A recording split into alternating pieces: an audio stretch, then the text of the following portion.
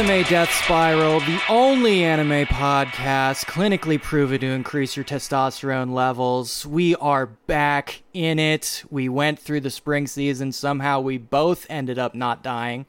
And we even managed to get through a fair amount of anime. I want to just jump in real quick just to be on the safe side. If you do experience any major change in hormone production, do see a doctor. You know, we haven't started a Patreon yet, so this really is, if you need your tea and it's legal in your state, this is really the best way to get it. Okay.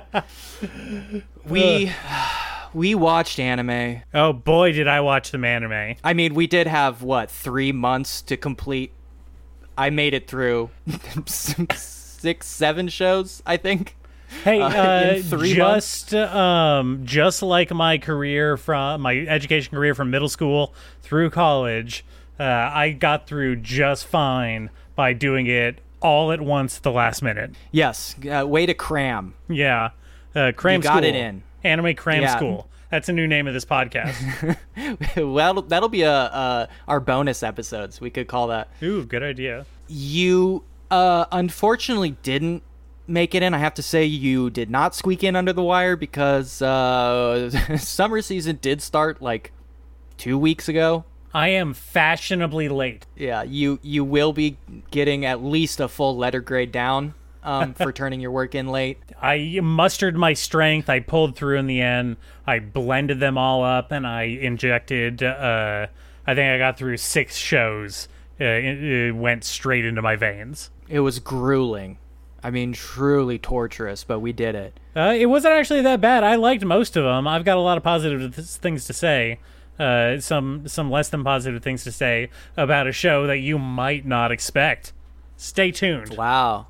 Damn, what a tease. I was going to say, we are about 2 weeks late. We were going to talk about some of this stuff last week, but of course the Anime Expo stuff kind of stepped all over it. Because you did have to travel physically to be at Anime Expo in person. Just establishing that. Of course. Want to reestablish that. Go back for that one. It was really important to double dip on that. Nice ending. It's extremely important that we stay up to date on all anime announcements, because I know you get you sit on the edge of your seat waiting for announcements directly from our mouths. It's true. I do hope that you trust us enough to have that level of anticipation. Yeah, and I felt the heavy weight of responsibility to accurately. You know that there is the death of journalism. It's much talked about these days. So we want you to know there is at least one place left that you can trust for your anime news. But we finally wrapped up spring, and I want to talk about it. I want to talk about some of these shows. If you haven't caught up, well. Too bad. So there was a handful of shows that came out in spring. I think we got through a decent amount, I would say. Yeah, let's start by comparing the lists of what we went through. I watched Hell's Paradise. Did you watch Hell's Paradise? I did watch Hell's Paradise, and I also, as a bonus, continued on and read all of the manga because I could not stop.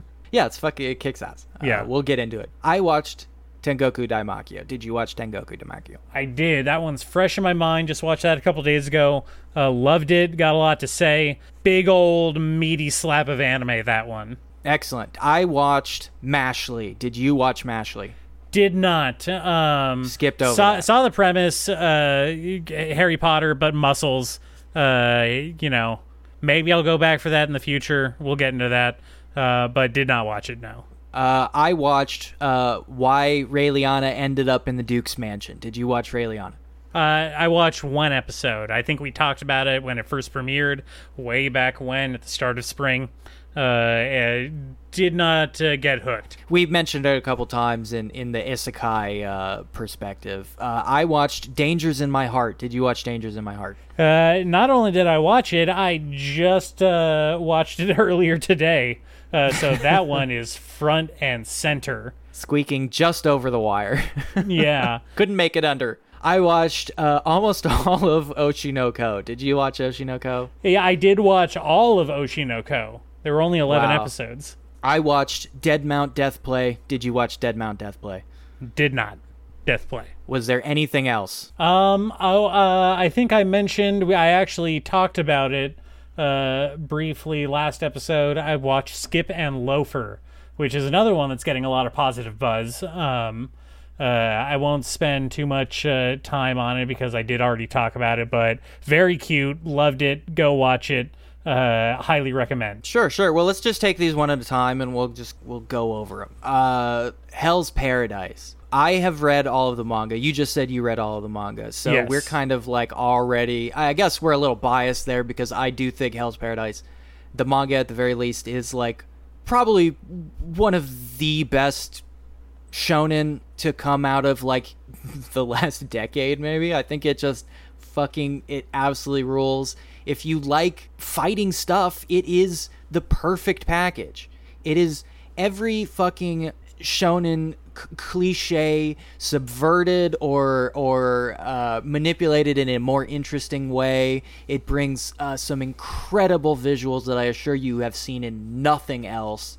It is a tight package. It's what, like 100 chapters? I think maybe even sub 100. I want to say like 98, 99. Yeah. It's not a long read, which I think is also a benefit going into the anime because, no spoilers, but they basically covered up to the midpoint of the manga with these first 12 episodes. So it is going to be a complete story told in what I'm assuming are probably 26 episodes overall, which is a format for anime that I've always enjoyed, a self-contained single-season series. Yeah, if Mappa ever gets around to doing that second season, not exactly. You know, this is going straight to the top of their to-do list. It's doing good. I think so. It seemed like it was pretty popular. What did you think about the anime? I liked it, so I have a interesting history with how I consumed Hell's Paradise, because you way back when gave it to me as part of a one chapter compilation of different series to just go and read the first chapter of everything, and I read that, and I read all of the manga first, right before the first episode of the anime came out. And so cramming. This is becoming a trend. Yeah. No, not cramming. That was genuine enthusiasm. I read everything from that list and then continued on with Hell's Paradise because I liked it so much. Oh, okay. And then it just happened to be right before the anime premiered. And so I watched the first episode way back when it came out, and then I kind of crammed the rest the last couple of days. I liked it. Mappa, hitting it out of the park, so hot right now, doing some real cool stuff with animation. It did have some adaptations, I would say, from page to screen that kind of either, I don't know, recontextualize how I interpreted like the flow of combat and plot of events. Yeah, just the events in general in the show. Again, the one thing that really struck me when I read that series is by the end, you really have to struggle to remember that the entire thing takes place over the course of like 4 days for the characters. Yes. It is a roller coaster of a story. Yeah, it is definitely like maybe less than a week. It is not a long time. But the way that battles and dialogue and just everything is paced out, obviously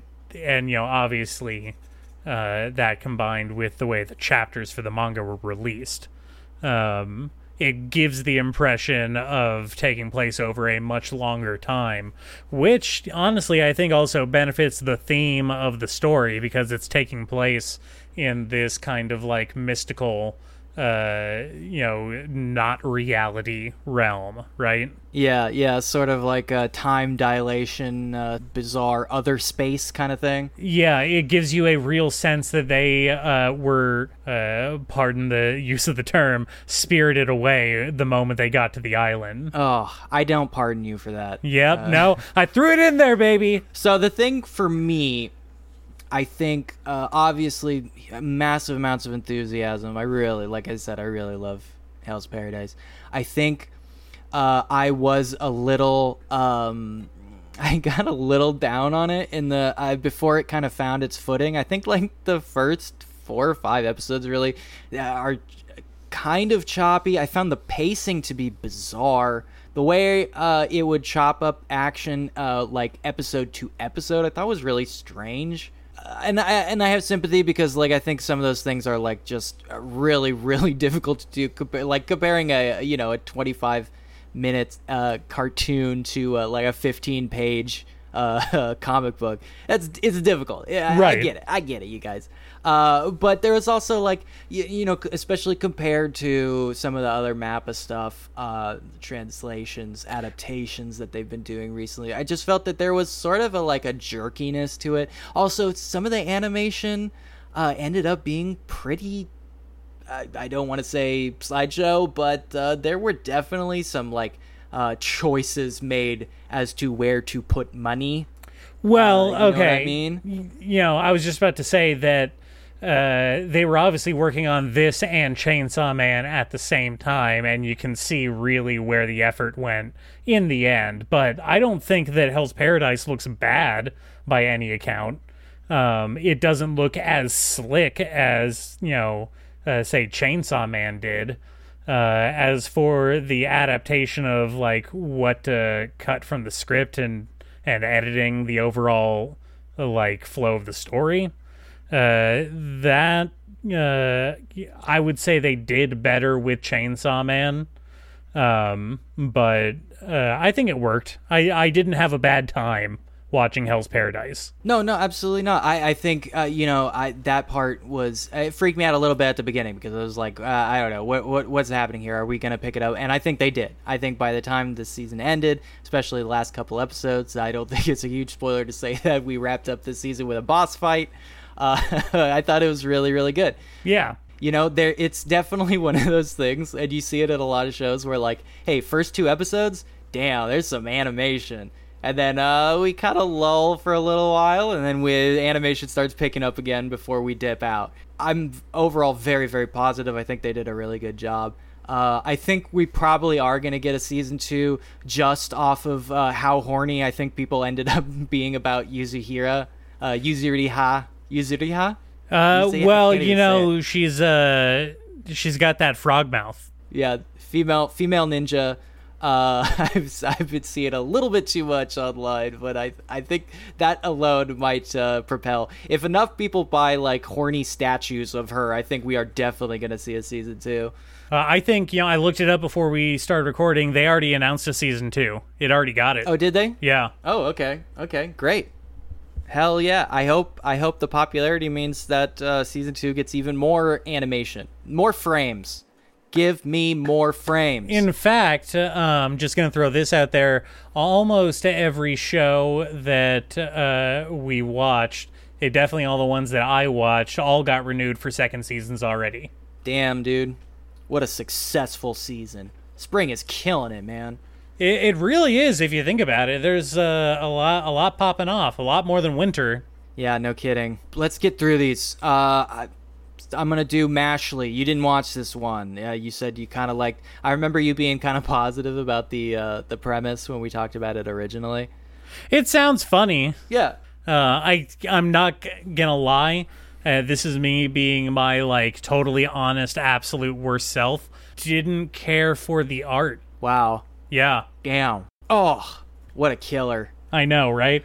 I'm pretty much the worst. Yeah. No, I say that all the time. It's funny because he does. I do say that all the time. In front of my parents, in front of my wife, all of our other friends. He's saying it all the time. I really like the art in the manga. Now, the problem, I think, is that it doesn't translate particularly well to an anime. I'm just not sure about how it ended up looking in motion. And I will say, it's not just the art style, but, like, I think the comedy doesn't translate very well into motion. You know, like we talked about before, but, like, physical comedy, you know, so dependent on timing, and you'd think like, oh, animation, hey, they're doing frame by frame, you should be able to nail the timing, but I feel like they didn't. I don't know. It was strange. I found the comic really funny, and I felt like the exact same jokes told in the anime didn't work as much. Also, opener pretty fine, but the ending song, not a banger, not good. Fucking weird. Never good when there's a bad ED. Now, let me ask you this about what you were just talking about, but like Sure. the humor translating from the comic to the anime. Would you say it's because is a lot of the humor like based off of playing like a ridiculous situation very straight? Am I getting that right?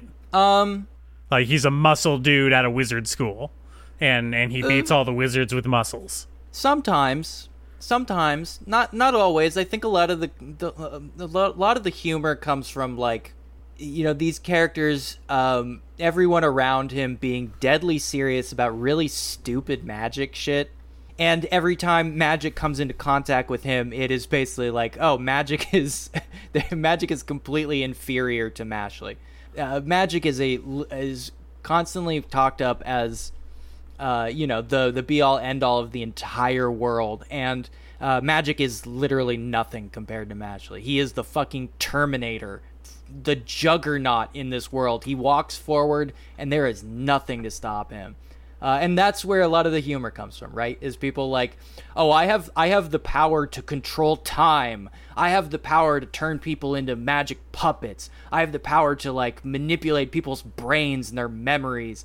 And Mashle's like, I don't fucking care. That's where a lot of the humor comes from. But I think a lot of the actual, like, visual gags and puns and stuff rely on a pretty conventional page turn, you know? And it's just, I think that's hard to do in an anime. And I felt like that's why. It's hard to, you know, you don't want to, as they say, dissect the frog. But, like, yeah, I don't know. It's hard to say. I just felt like the manga I still have a lot of affection for. I don't know about the anime, though. I think some of the jokes land, but for the most part, I feel like I don't know. I had a whole theory forming in my head about maybe it's like because they're trying to play the jokes in motion, make them come off as too earnest and therefore cringe worthy as opposed to funny, like seeing them on a static page. But One Punch Man was able to do it. But famously, One Punch Man season 1 is about as good as it gets. Yeah. It's no One Punch Man. Yeah. Even if it hits a lot of the same beats. I still like the manga, though. I think the manga's great. There's lots of good jokes in there. Okay. That's enough about something we didn't like very much. Let's talk about Dangers in My Heart. Okay. All right. Let's talk about it. Hell yeah. All right. Dangers in My Heart is the story of names Kyotaro Ichikawa and Ana Yamada, two middle schoolers. Kyotaro is a introverted little weirdo who fantasizes about killing his classmates. He's a weird little dude. To use the common parlance, he is a weird little edgelord, but that is tempered by the fact that like any good rom-com protagonist these days, he has crippling social anxiety that prevents him from constantly embarrassing himself even further in front of all of his classmates. Though he tends to do that quite a lot in this season. Yeah. More and more. Which is a sign of personal growth, just like it was in my life. And Ana Yamada is his classmate, who is a, for lack of a better term, drawn as a full-grown adult amongst a group of 13-year-olds. Yes, I suppose so. Yes.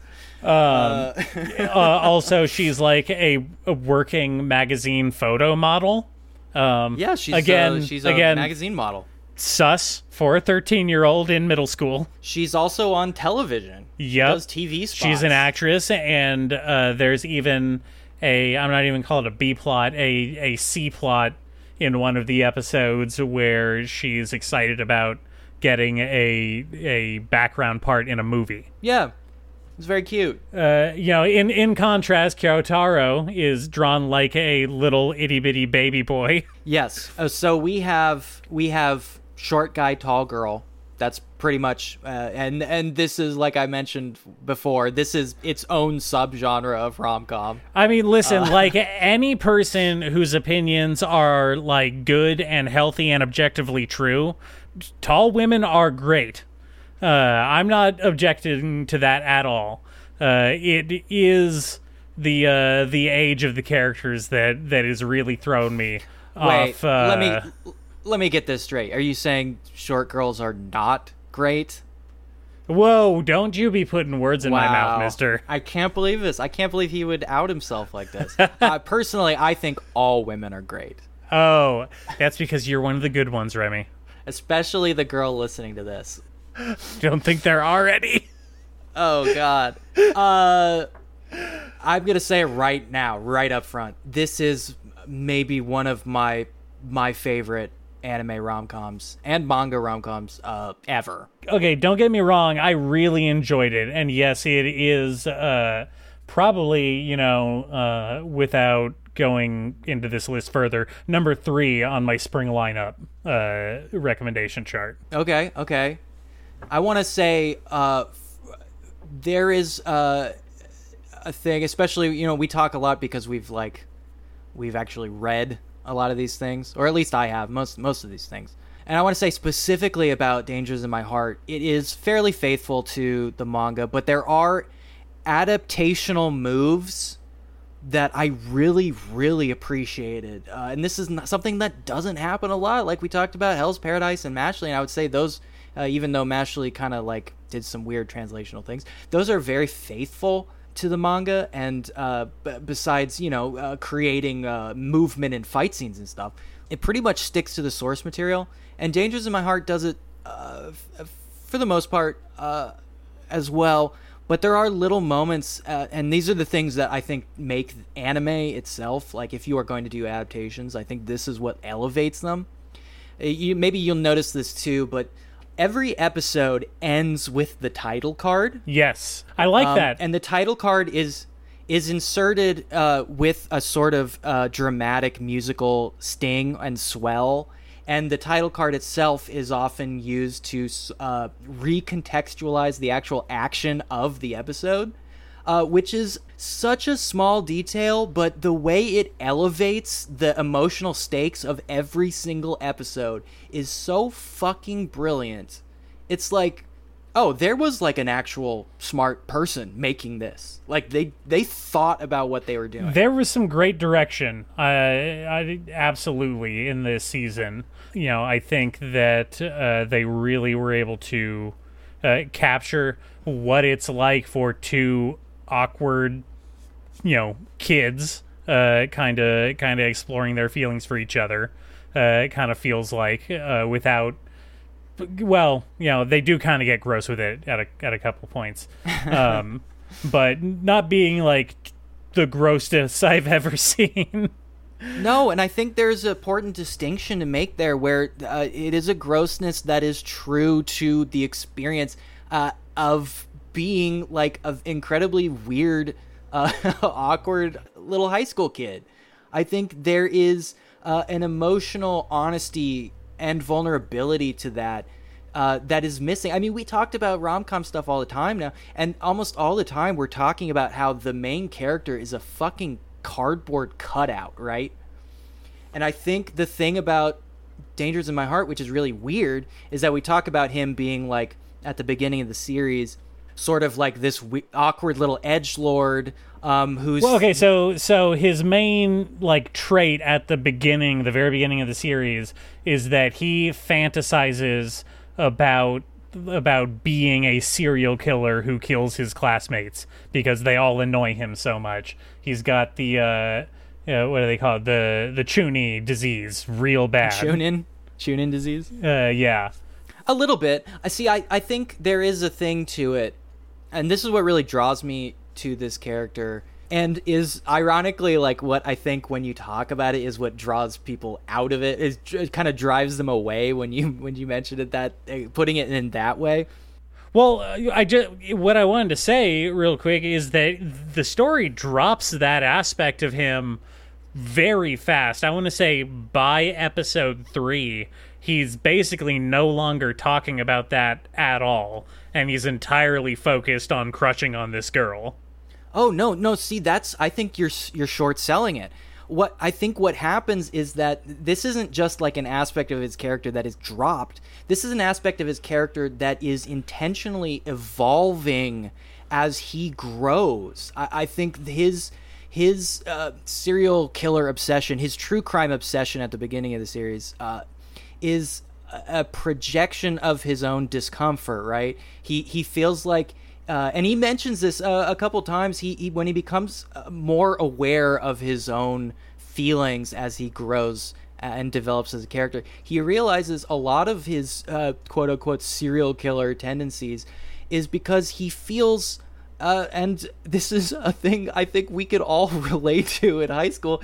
He feels that he is being rejected by his peers. He feels like he can't fit in. And so to defend himself, to build that like fucking edgelord barbed wire around his heart, he decides, oh, well, I'm a fucking weirdo. That's why. It's because I'm like a weird serial killer kid. It's actually like I'm incapable of relating to them because I'm like a sociopath. But he's not. And I mean, we all knew that kid in high school or middle school. I don't think that is a rare occurrence by any means, right? No, I think he is an incredibly genuine high school kid, unlike a lot of rom-com kids. And I think, unlike a lot of rom-com kids, he grows and evolves, and as he does that, he realizes, like this obsession with this girl, he realizes he has normal feelings for her that he is misinterpreting, intentionally so, because he doesn't want to get hurt, because he feels like he is incapable of doing normal things and having normal thoughts and feelings. It is a really, really interesting, great layer to his character. He slowly phases that part out of himself, or not even phases, but recontextualizes them into personal growth. I think this is a really, really smart rom-com wrapped in a lot of traditional rom-com cliche stuff. I mean, that's one thing I did want to bring up is, as far as leaning into cliches, the one, like, if anything turned me off about the series is that it doesn't shy away of, like, from it being another story about, like, an insular, socially anxious dude who doesn't talk to any of his classmates, who wins over the tall, stunning, charming supermodel in his class by being his, like, weird, awkward self around her and not being a complete piece of shit at any given chance. But unlike a lot of these shows, and this, again, I think there is a deeper layer to it, and they actually attempt to address this stuff, she is revealed to be also, in her own way, like, weird and awkward and uncomfortable around other people too, except that's a thing he can't recognize at first because he is incapable of thinking of other people as also being like him, being weird and awkward and uncomfortable around people. And we also get, a more explanation down the road where she actually gives him some shoujo manga that she really likes, and he reads them, and he has a hard time interpreting this, but he is represented basically as the love interest in the shoujo manga, showing us that he is, at least on the surface, a sort of character type that she is fascinated by. Huh. which is really smart and interesting way to do that. She specifically says she likes that he is a cat and that he bristles, you know? That's what attracts her to him at first. Well, I mean, I'm not going to yuck anybody's yum, so if that's what she's into. Yeah, that's what she's into. They didn't get too into it. They did do that shoujo manga bit in the anime. I remember that. I don't know if they spent too much time lingering on the content of the actual pages. But I do remember they kind of have a thing going on as a lead-in for season 2, confirmed.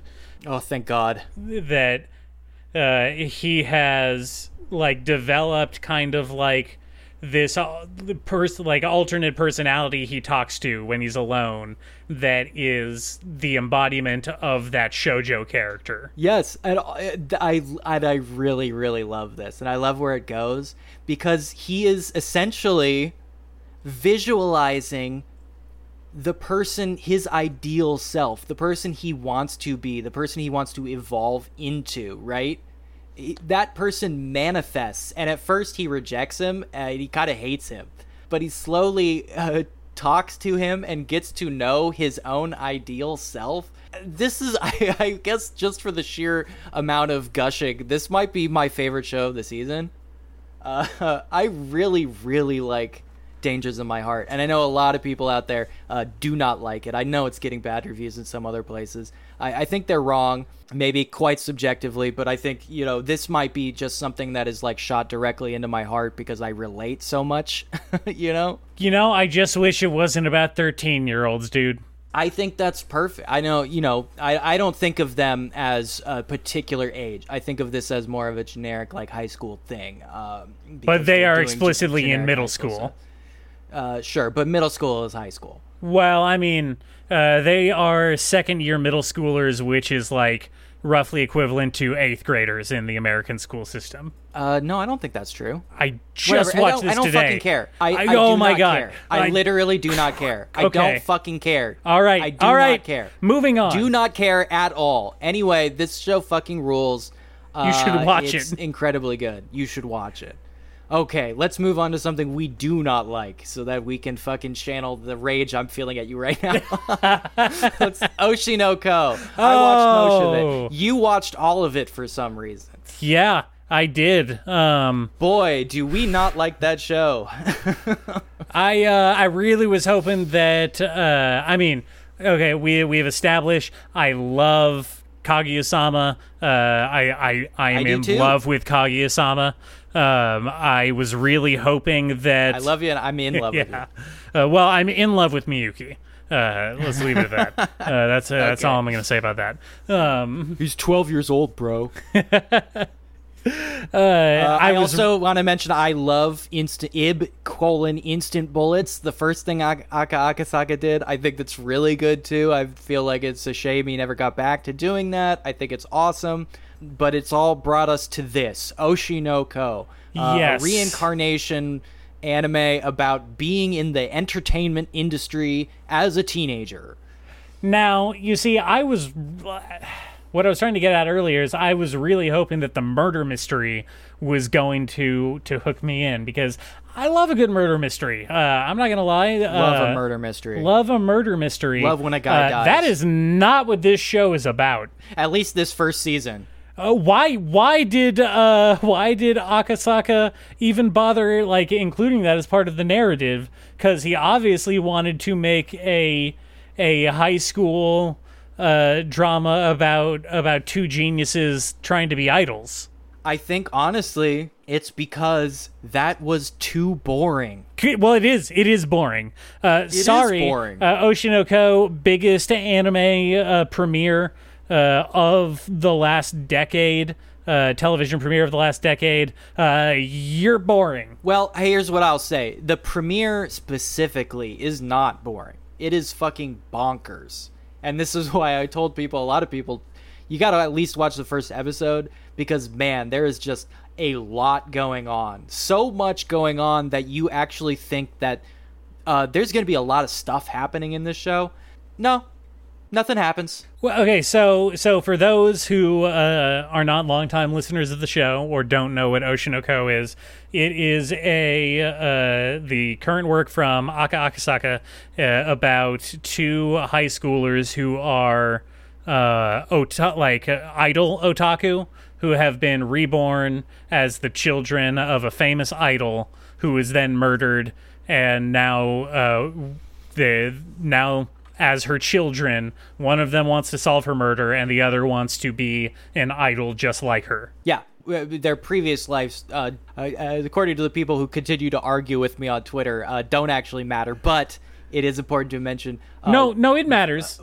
One of them is a little cancer girl who dies before even 16 years old or something like that. And the other one is her 34-year-old doctor. Yeah. Those are the characters that are reincarnated. Who she had a crush on, by the way. Sure. Yeah, no, Yeah. that was a thing. Yeah. And to add on top of it, as far as the show is concerned, I haven't read the manga. They still haven't revealed to each other who they were in their previous lives. They just know that they were both reincarnated. Yeah. I don't think there's any interest in revealing that to each other. And honestly, how fucked up would that be if they actually do? You tell that to the shippers. Yeah, well, I do, and they fucking come at me on Twitter. These fucking freaks. Hey, you fucking freaks on Twitter, leave me alone. Jesus Christ. Hey, send the freaks over to the show's Twitter. Get some buzz going. Maybe we can get them to hate listen to the show if I keep talking mad shit about Oshinoko. Oh, that's a good idea. Yeah, who knows?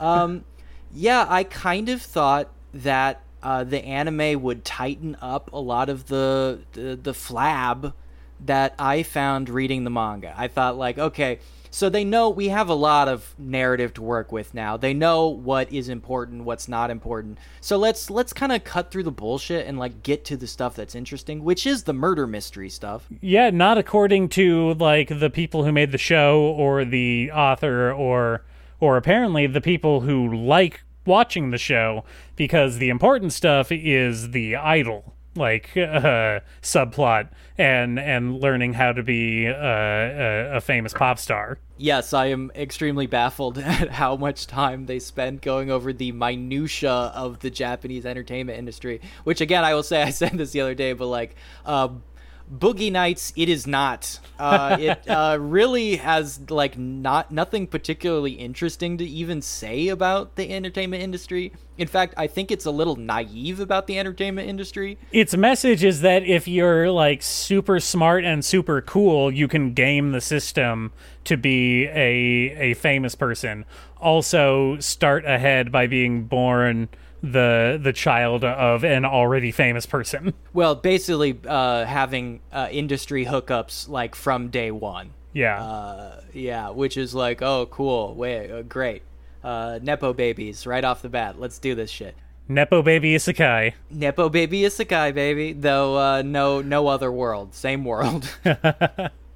Except unless you count the glitz and glamour of entertainment industry life as a world us mere mortals will never enter. Oh, well, you know what they say. It's a whole other world. Oh, yeah. Anyway, this is so bizarre. It's just bizarre. I really don't know how to sum up my feelings, because there is a part of me that's I would really love to see the version of this in my head. Yeah, the version of this in your head that you're thinking of is Perfect Blue by Satoshi Kon. Well, sort of. Yeah, it is definitely, it hews closer to Perfect Blue than it does the reality that we are watching. Well, no, I will say I didn't watch the last two episodes. I couldn't, man. I couldn't. I don't know how you did, to be honest. I did find myself literally falling asleep by the end of the last episode. So that says about what I think of the series. Okay, so maybe something really exciting happened in the last 5 minutes. No. Okay, well, on that front, I think this dovetails really nicely. Let's move on to one you didn't watch. Deadmount Deathplay. Now this is sort Necromancer of a weird Isekai. a Necromancer reverse Isekai. Our Necromancer, our corpse god, is taken into modern Tokyo and has to deal with all the weird shit that entails. Which turns out to be a very smooth transition for him, I will say. Like he gets a place and a job like day one. He has friends almost immediately, and they're like pretty chill. They're even chill with like him being like an undead necromancer. They're like, that's actually kind of like low key cool, which I would like to think I would have that reaction, but in my heart of hearts, I think I would be terrified. It's funny because so many isekai, both reverse and standard, boil down to how to be good at capitalism with magic. Like, that's a genre. Yeah, and what he does is he becomes a fake psychic. That's how he decides to rake in the cash. Yep. That sounds about right. Yeah, which is very weird. Now, I have a lot of affection for the manga on this too, but I will admit, as I stuck with it longer and longer, despite having like some really interesting stuff going on with the necromancer side, and I am a sucker for necromancers in general. Shout out to Diablo. I am running necro builds like crazy. Yeah, he won't shut up about it. There are also like very interesting and memorable characters who show up quite a lot. I think that there is no shortage of like interesting characters. It's packed to the gills with characters. I mean, this thing is stuffed with fucking characters. Character design is all over this fucking thing. Unfortunately, that stuff like never actually coagulates into an interesting story. It keeps threatening to. It's like it constantly edges you, like, something's about to happen. But it never does. Categorically, I think that is the worst type of media, stuff that just kind of threatens to be interesting, but never crosses the barrier. It is so frustrating. And I've read quite a lot of the manga, way more than they showed in the anime. And it just never really does anything. Now, there is a thing that I think the anime ends up being like not really worth watching. And I think this isn't a huge version why. I think the animation is mostly pretty good. I think the adaptation is pretty faithful. It's fine. But there is a strange thing where in the manga, and this is pretty unique. Tell me if you've like come across this in anything before, but the manga is cut up into regular comic book chapters, and then like every 5 or 6 or so there is a short story, and the short story is written from the perspective of a character who is still in the fantasy land. This is a really interesting narrative device. I really like it. Okay. That is pretty interesting. To, like, I don't think I've encountered anything quite like that. At least not in manga. The first thing that came to mind was something like, like the Sandman series, but that is really more of a collection of short stories that kind of have a vague through line interspersed through them. Yes. Yes. And to be clear, what I mean is this is like the written word. This is text. These are like book chapters. Well, okay. When you say that, instantly Watchmen did that. They had text fill-ins of in-world like books and newspaper interviews and manuscripts as bumpers in between chapters. Yes, I suppose if you think of it as sort of a mixed media approach, it is kind of like Watchmen.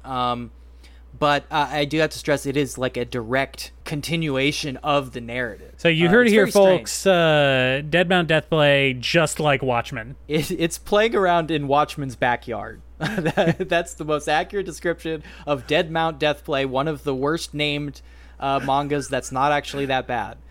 I was pretty... So I guess, I don't know. I was real lukewarm. I could have watched it. I could have not watched it. I don't feel like I got too much out of it. I didn't hate it either.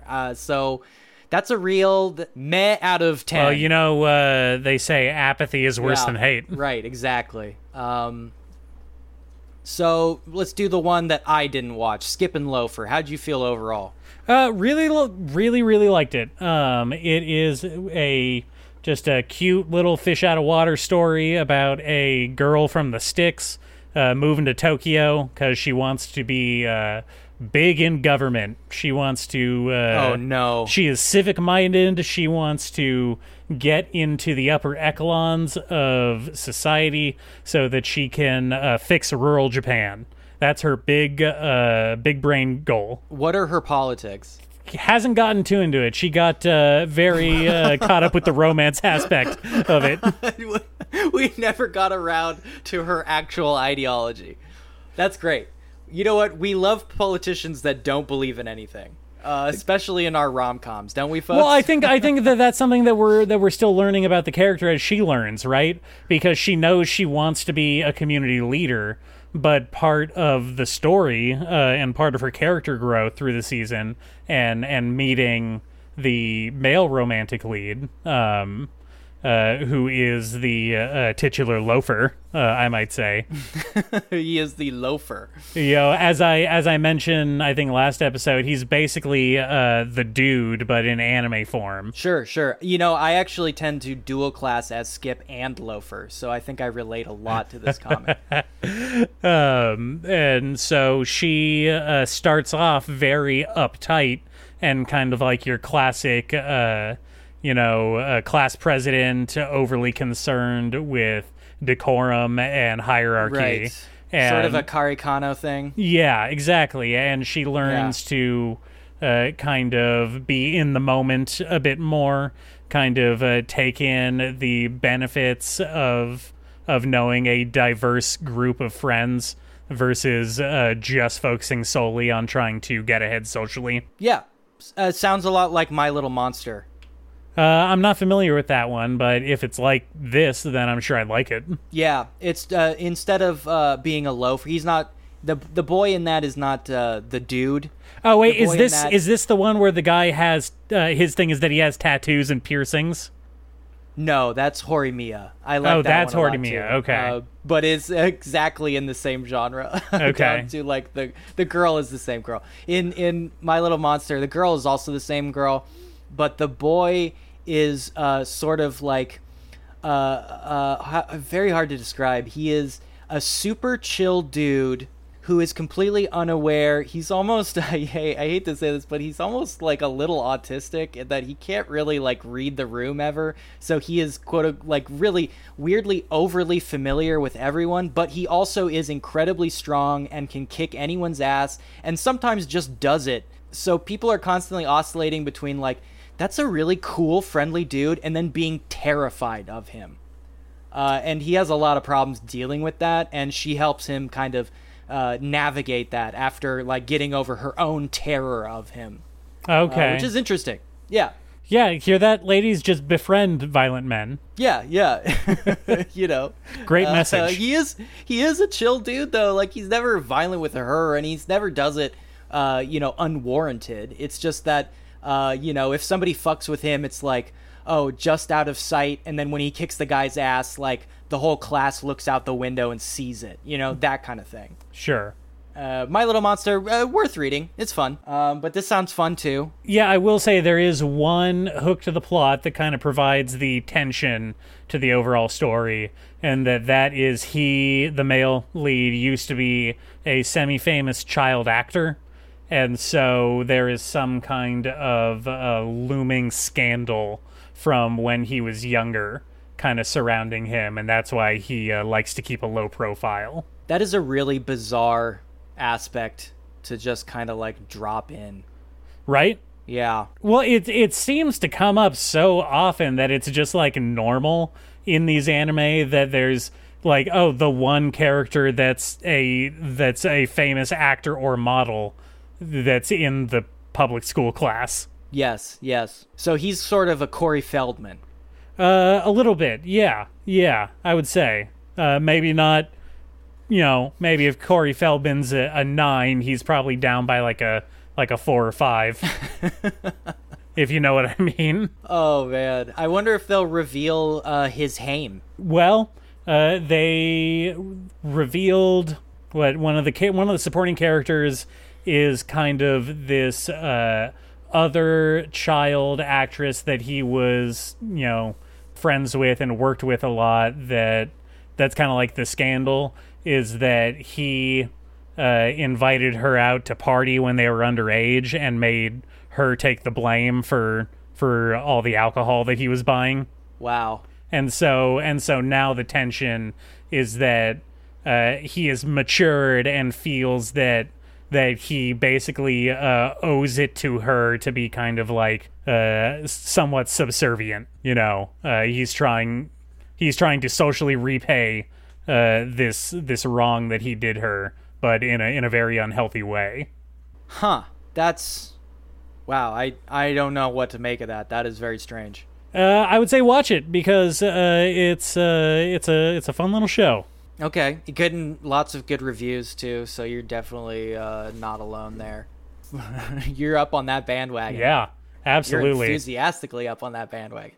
Okay, let's talk about one that I watched and you didn't. Well, you watched the first episode of Why Raeliana Ended Up at the Duke's Mansion. Did we ever find out? Now, I mean, it's weird that is the central question because... Is this like a How I Met Your Mother situation? Like, does it not really matter after a while? Well, the thing is, unlike I don't know anything about How I Met Your Mother, so I won't even go down that path. That might get me in trouble. But we by episode 3, we understand why she's at the mansion. So maybe this is just this was posed playfully. It doesn't really make sense to me.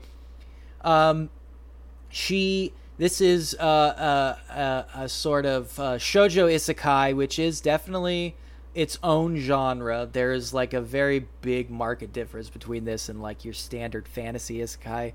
One thing being that despite eventually succumbing to fantasy and ending up with big monsters and magic and stuff later on, it begins basically as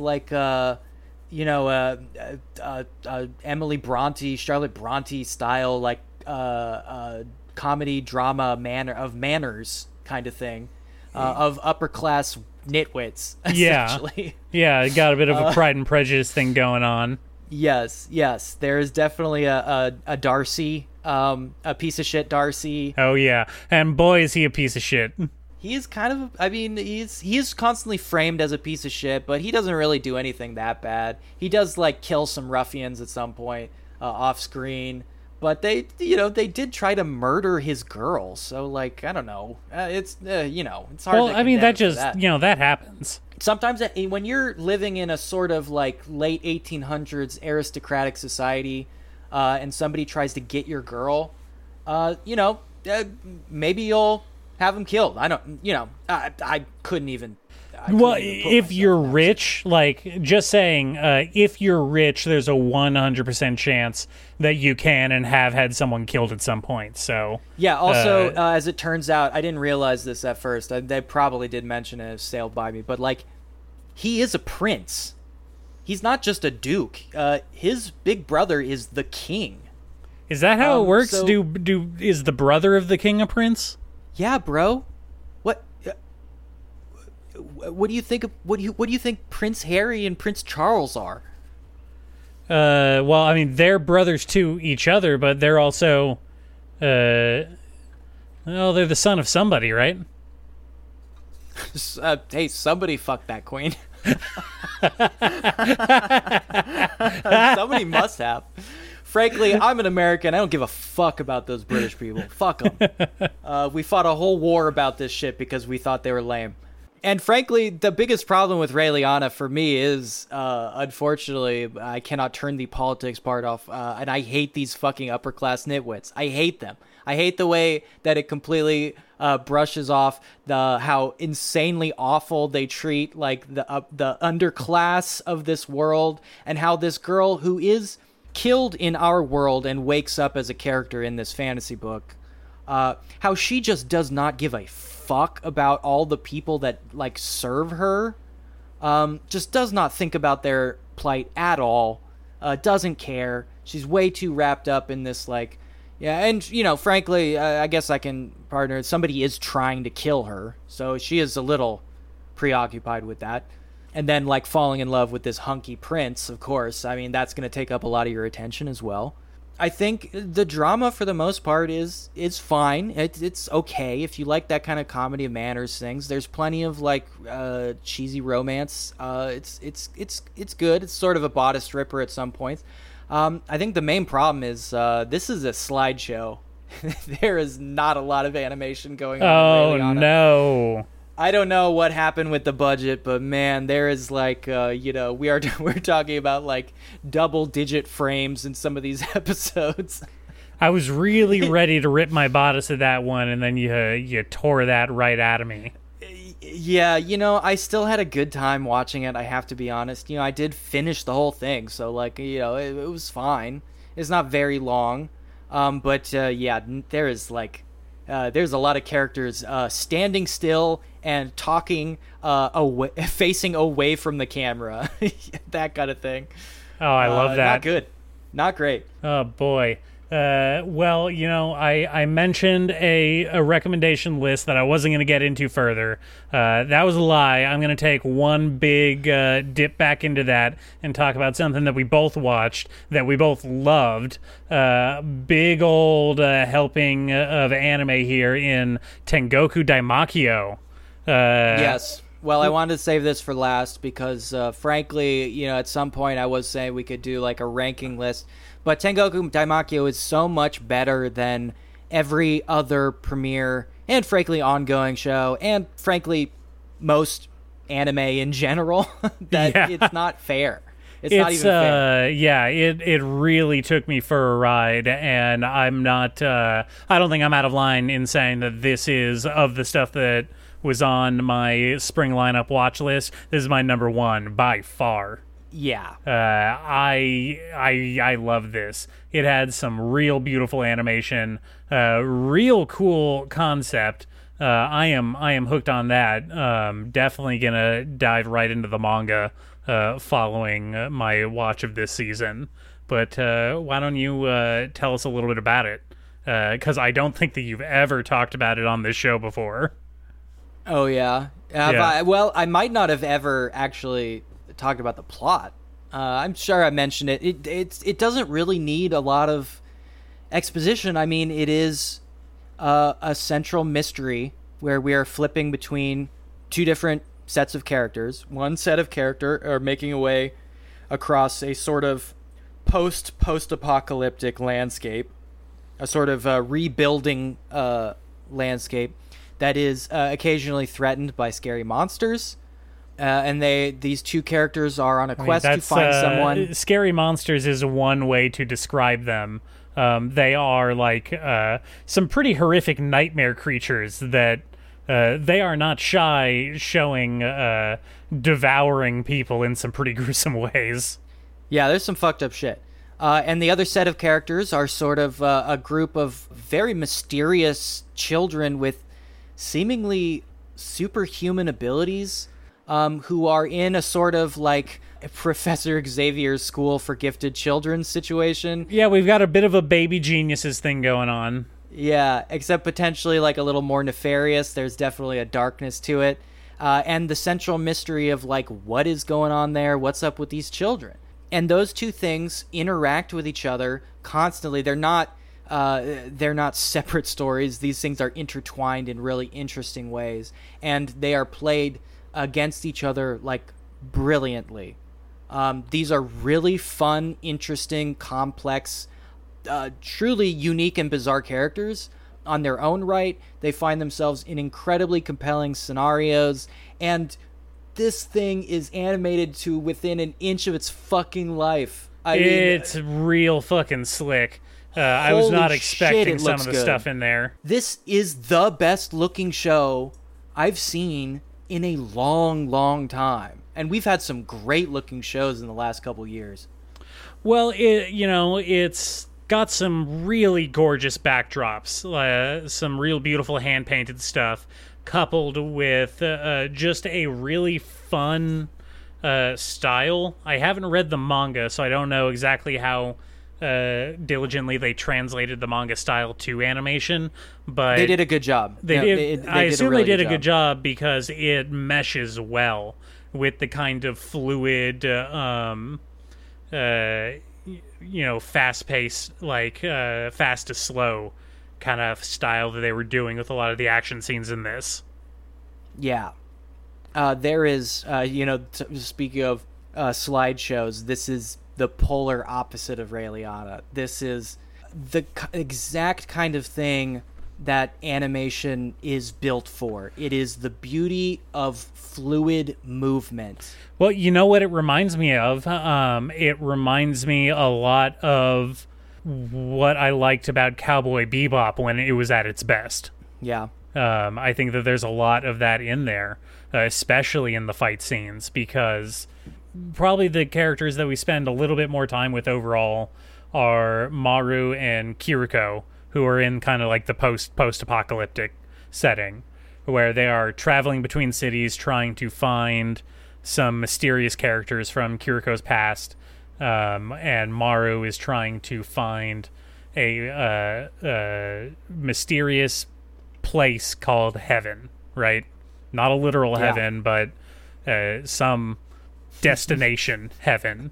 Some place. They're two searchers, and they are searching. That's pretty much all you need to know about them. And Kiriko has a laser gun, and Maru is he's a Superboy. He's got like he punches really hard. He's got the kung fu powers. He can jump really high. He can run really fast. He's probably the fastest boy alive. So yeah, I really like those characters, and it raises a lot of interesting questions with the I'll say certain twists and directions it decides to take with characters and their development throughout the story. Yes. I will say, compared to basically everything that we've talked about and everything that came out in this entire spring season, this is probably the only one that treats you like an adult. Mm-hmm. And tries to tell you like an adult story that has complications and open-ended questions about people and society.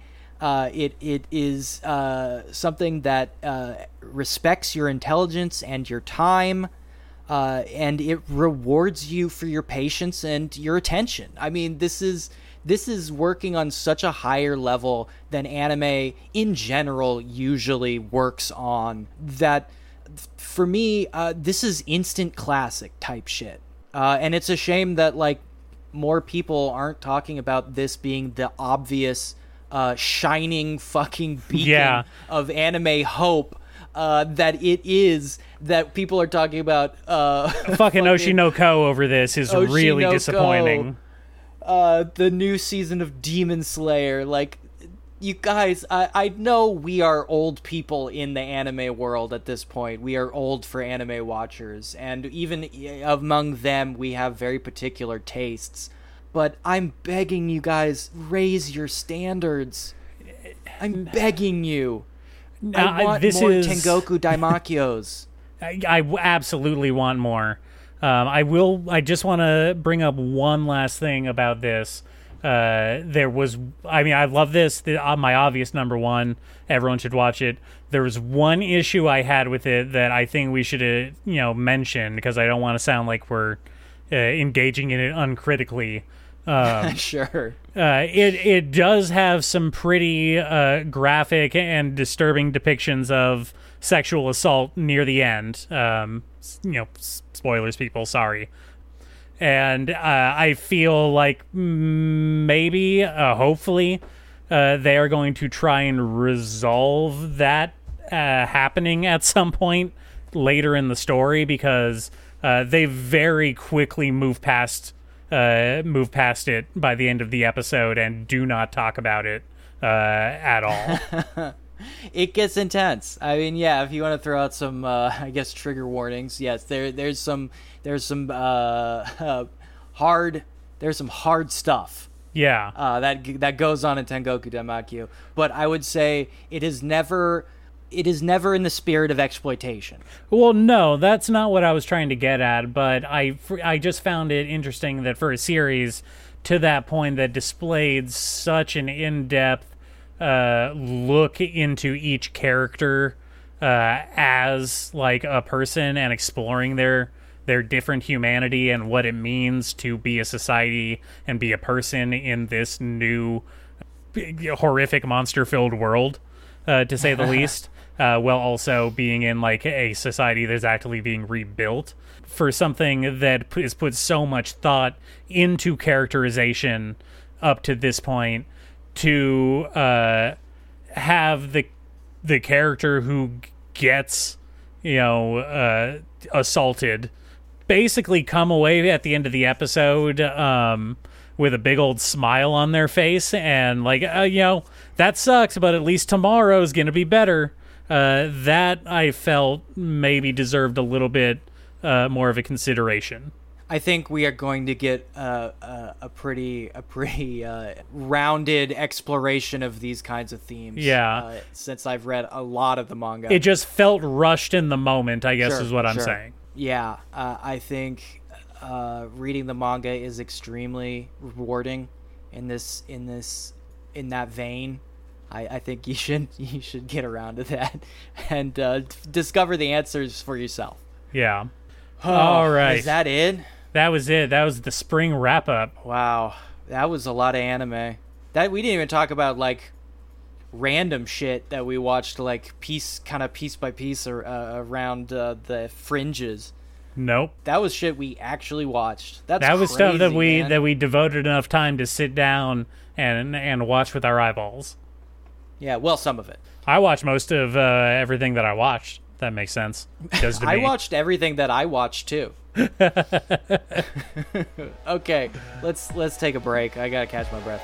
Oh, ooh. God.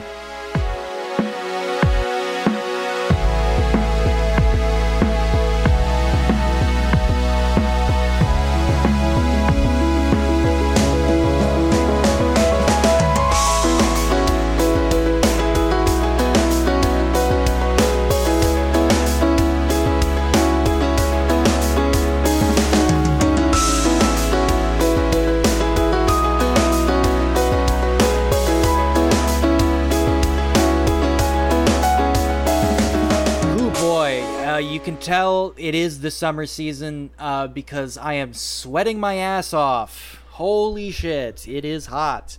Like any good anime fan, I am sitting in a hot room with my shirt off, sweating. Yeah, just completely drenched. Very exciting time to be alive. 4 days in a row, we have broken heat records.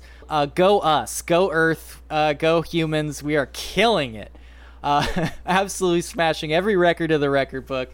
Damn, we're good at this. Hey, they still have anime in the ocean, right? Hell yeah, dude. We then I'm anime fine. in outer space. We got aliens watching anime, dog. Hell yeah. That heat tells us that it is time for Jujutsu Kaisen Season 2. Jujutsu Kaisen, baby. Hell yeah.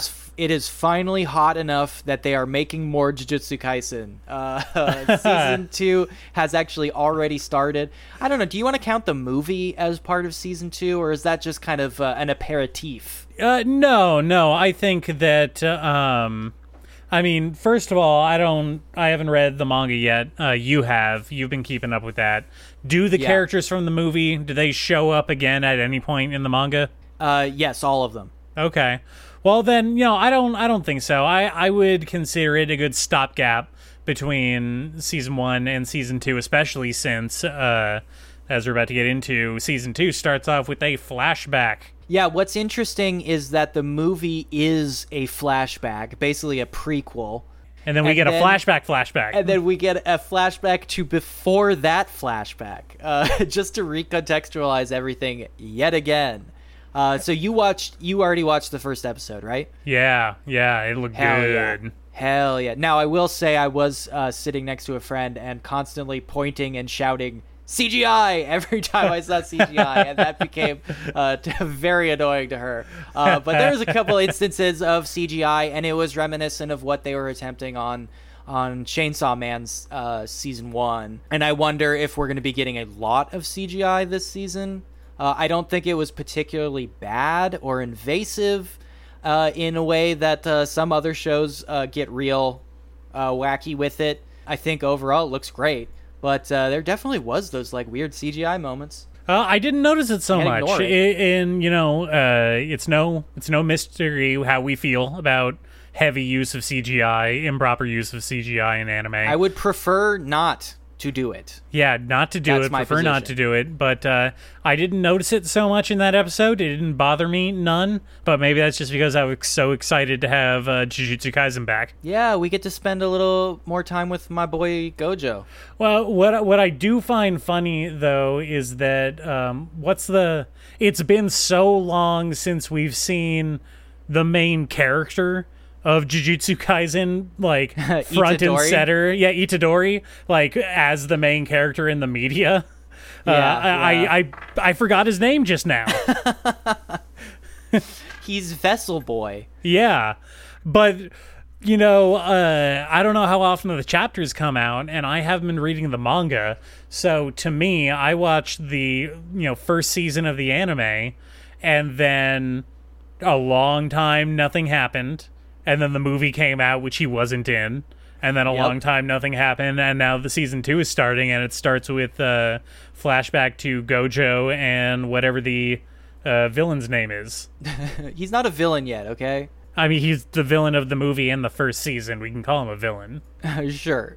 Now, I will say, I don't want to spoil anything, but would it surprise you to say that Itadori's role does gradually diminish a lot over the entirety of the story? It wouldn't surprise me because it already feels like they're angling towards like that general vibe right now at the beginning of the story. Yeah, it is an interesting choice to start here. I will say this is like not how the manga necessarily proceeds. They are playing a little bit around with it, which I thought was interesting, especially because they have so much material to get through. And they decided to kind of pull this shit. Very weird. Well, manga's up to 200-something chapters, I think, at this point. Oh, there is so much. Oh, you wouldn't even believe the shit. I mean, just give me a number, like, I'd probably believe it. I don't even know. I'd have to look it up. But you know what? It's crazy. It feels like years have passed in the manga, and then recently a character is like, wow, everything's changed in the last 2 months. And it's like, what? Yeah. Excuse me?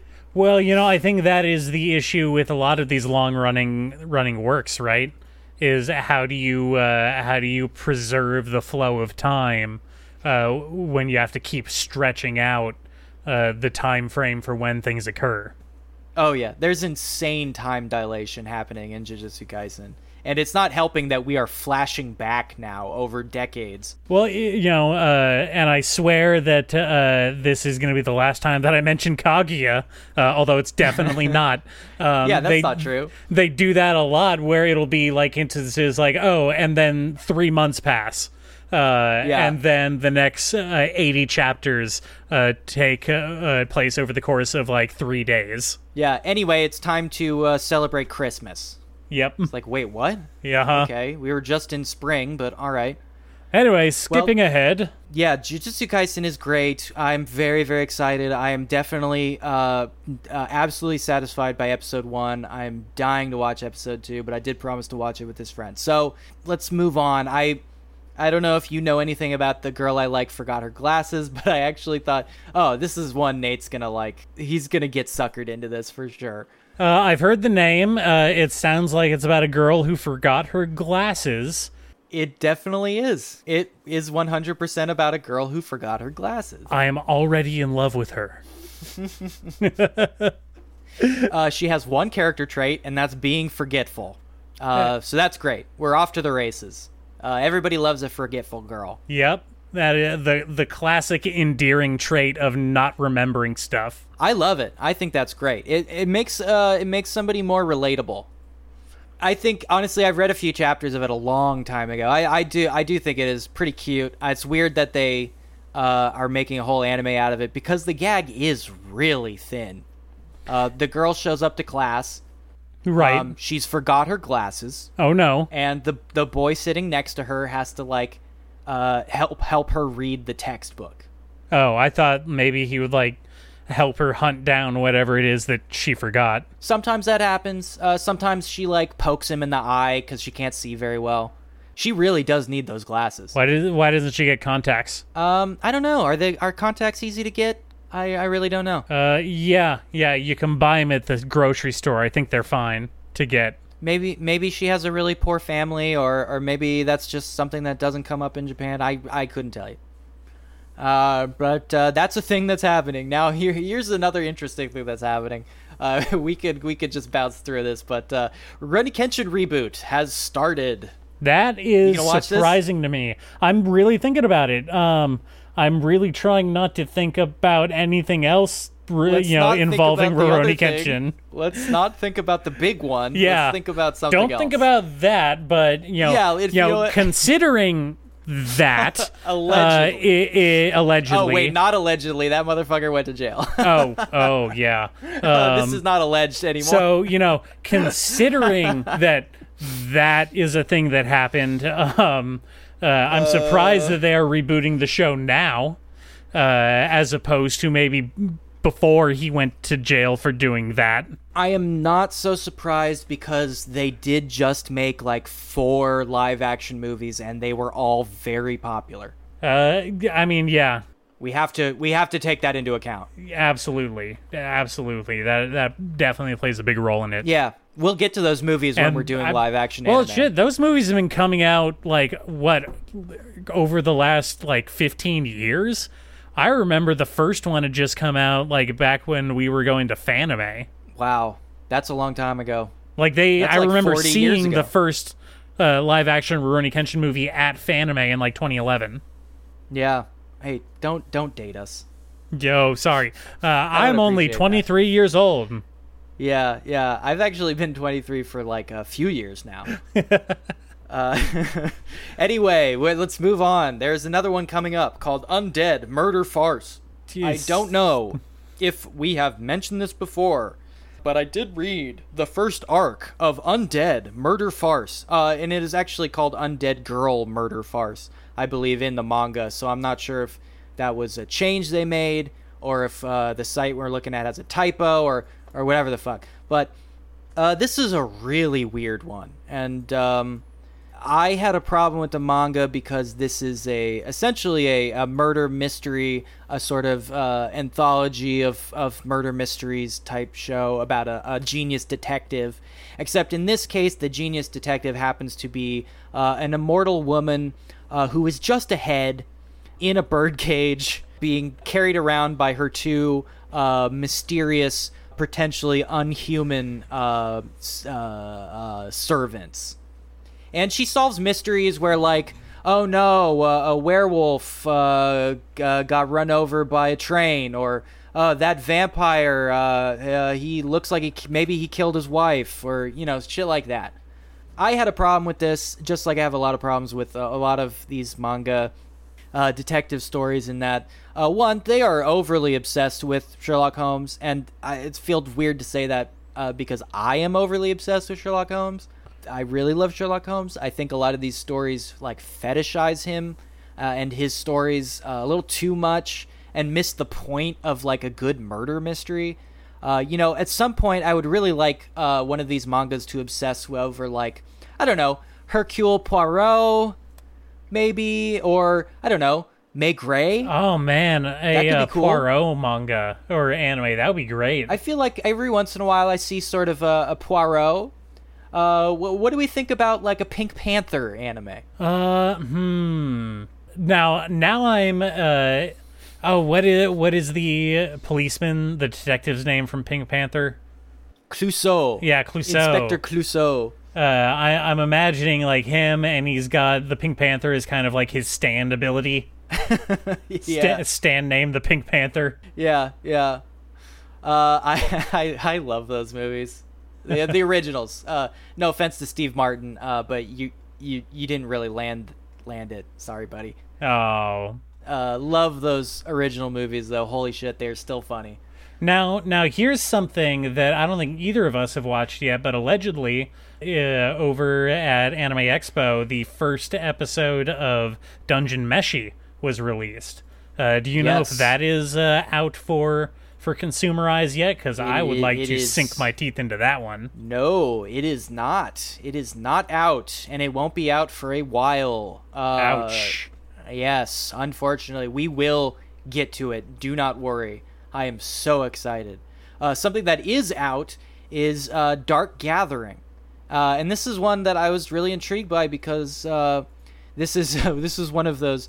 Do you know gap moe? Are you familiar with this term? No, not at all. This is a thing that has been popular for a while. This is the gap moe phenomenon is when there is like a very big difference between like content and presentation.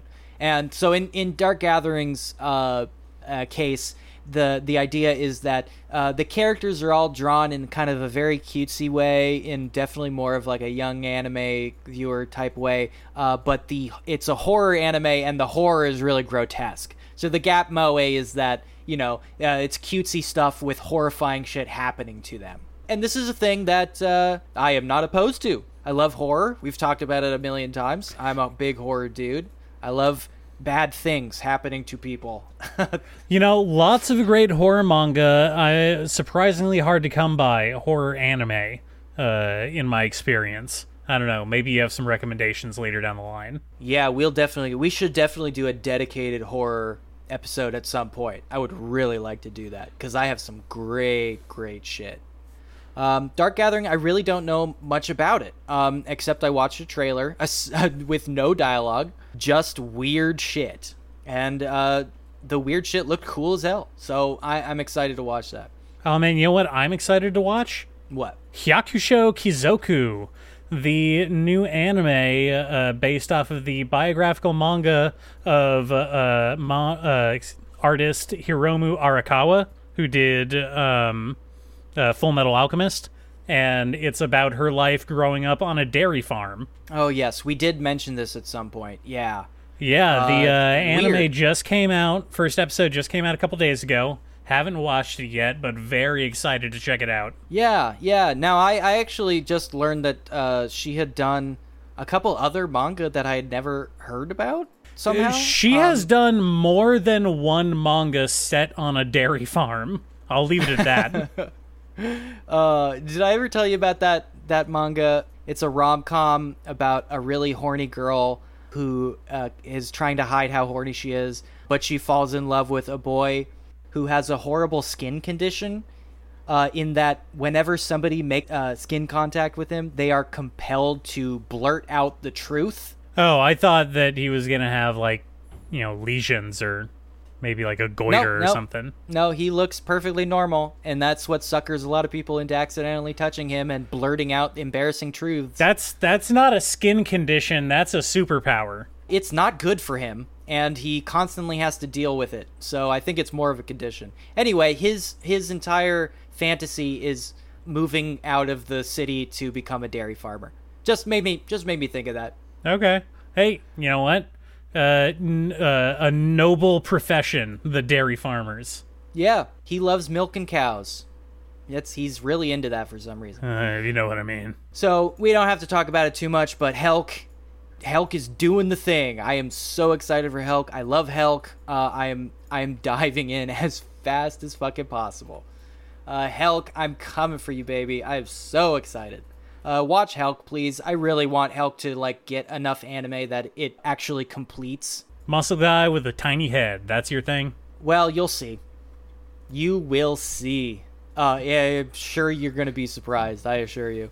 Yeah, so that's kind of it. There were a couple of stragglers that just the premise kind of sounded interesting, but I'm not really committed to. There's one called Gene of AI or Gene of I no Idenshi, maybe? I don't know. About a guy who does doctor shit to robots, basically. And I thought that was kind of funny. There's also one called Synduality. That just sounded weird. I pronounce it Synduality. Synduality. That's one about a post-apocalyptic world where basically the happening has happened. Wait, the happening happened? The happening has happened. It's already happened. Except the happening turns people into monsters or something. And you get it. A guy has to fight monsters. By happenstance, a guy has to fight monsters after the happening has happened? The happening has happened and a guy has to fight monsters during the post-happening apocalypse. Okay. Fine. That sounds fine. You know what? Compared to a lot of the other shit that's premiering, sounds honestly great. I mean, it sounds better than The Happening. That's kind of it. Yeah, I mean, we talked a little bit about The Masterful Cat is Depressed Again today because that's a really dumb name, and it kind of sounded funny. I think you really wanted to watch an episode of that, so I'll be interested to hear your report. I was interested in that one. It's got a weird enough premise that I'll give it a shot. Yeah. Who doesn't love having a live-in servant pet? I know I do. Oh God, I can't. Follow that one up. I really wanted to say a joke. I cannot say the joke. Okay. Fuck. All right. Is that it? Is that it for us? That's it. I do want to say that Zom 100 is also starting, and at some point I do want to talk about big yikes type anime shit, and we will get to Zom 100 during that segment. All right. I'm hearing a lot of buzz about it. I've got ears on the streets of Tokyo, if you know what I mean. Yeah, shit is popping off. We will be getting to it, and as the season rolls along, I'm sure buzz is going to pick up, and we are going to talk about whatever stupid shit dumb people like. We'll get to it. In the meantime, holy shit. That was two things, two whole things. I know. Last season and next season. We're caught up. We're relevant. That's the important part. I'm so glad we're finally relevant. After 17 episodes, we have reached relevance. It's true. We're working our way up. That's what that means, right? We are relevant, right? Yeah, absolutely. Yeah. The people are on our side. They're into it, right?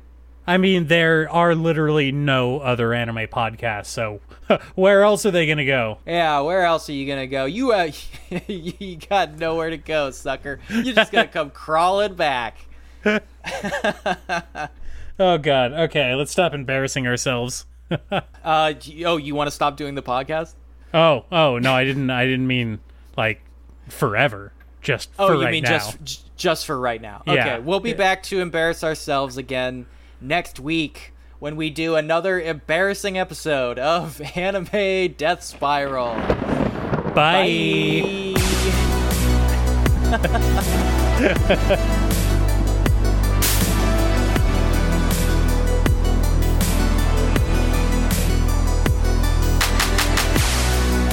That's not Rain Man. Tom Cruise was Rain Man. How many times do I have to tell you this? God damn it.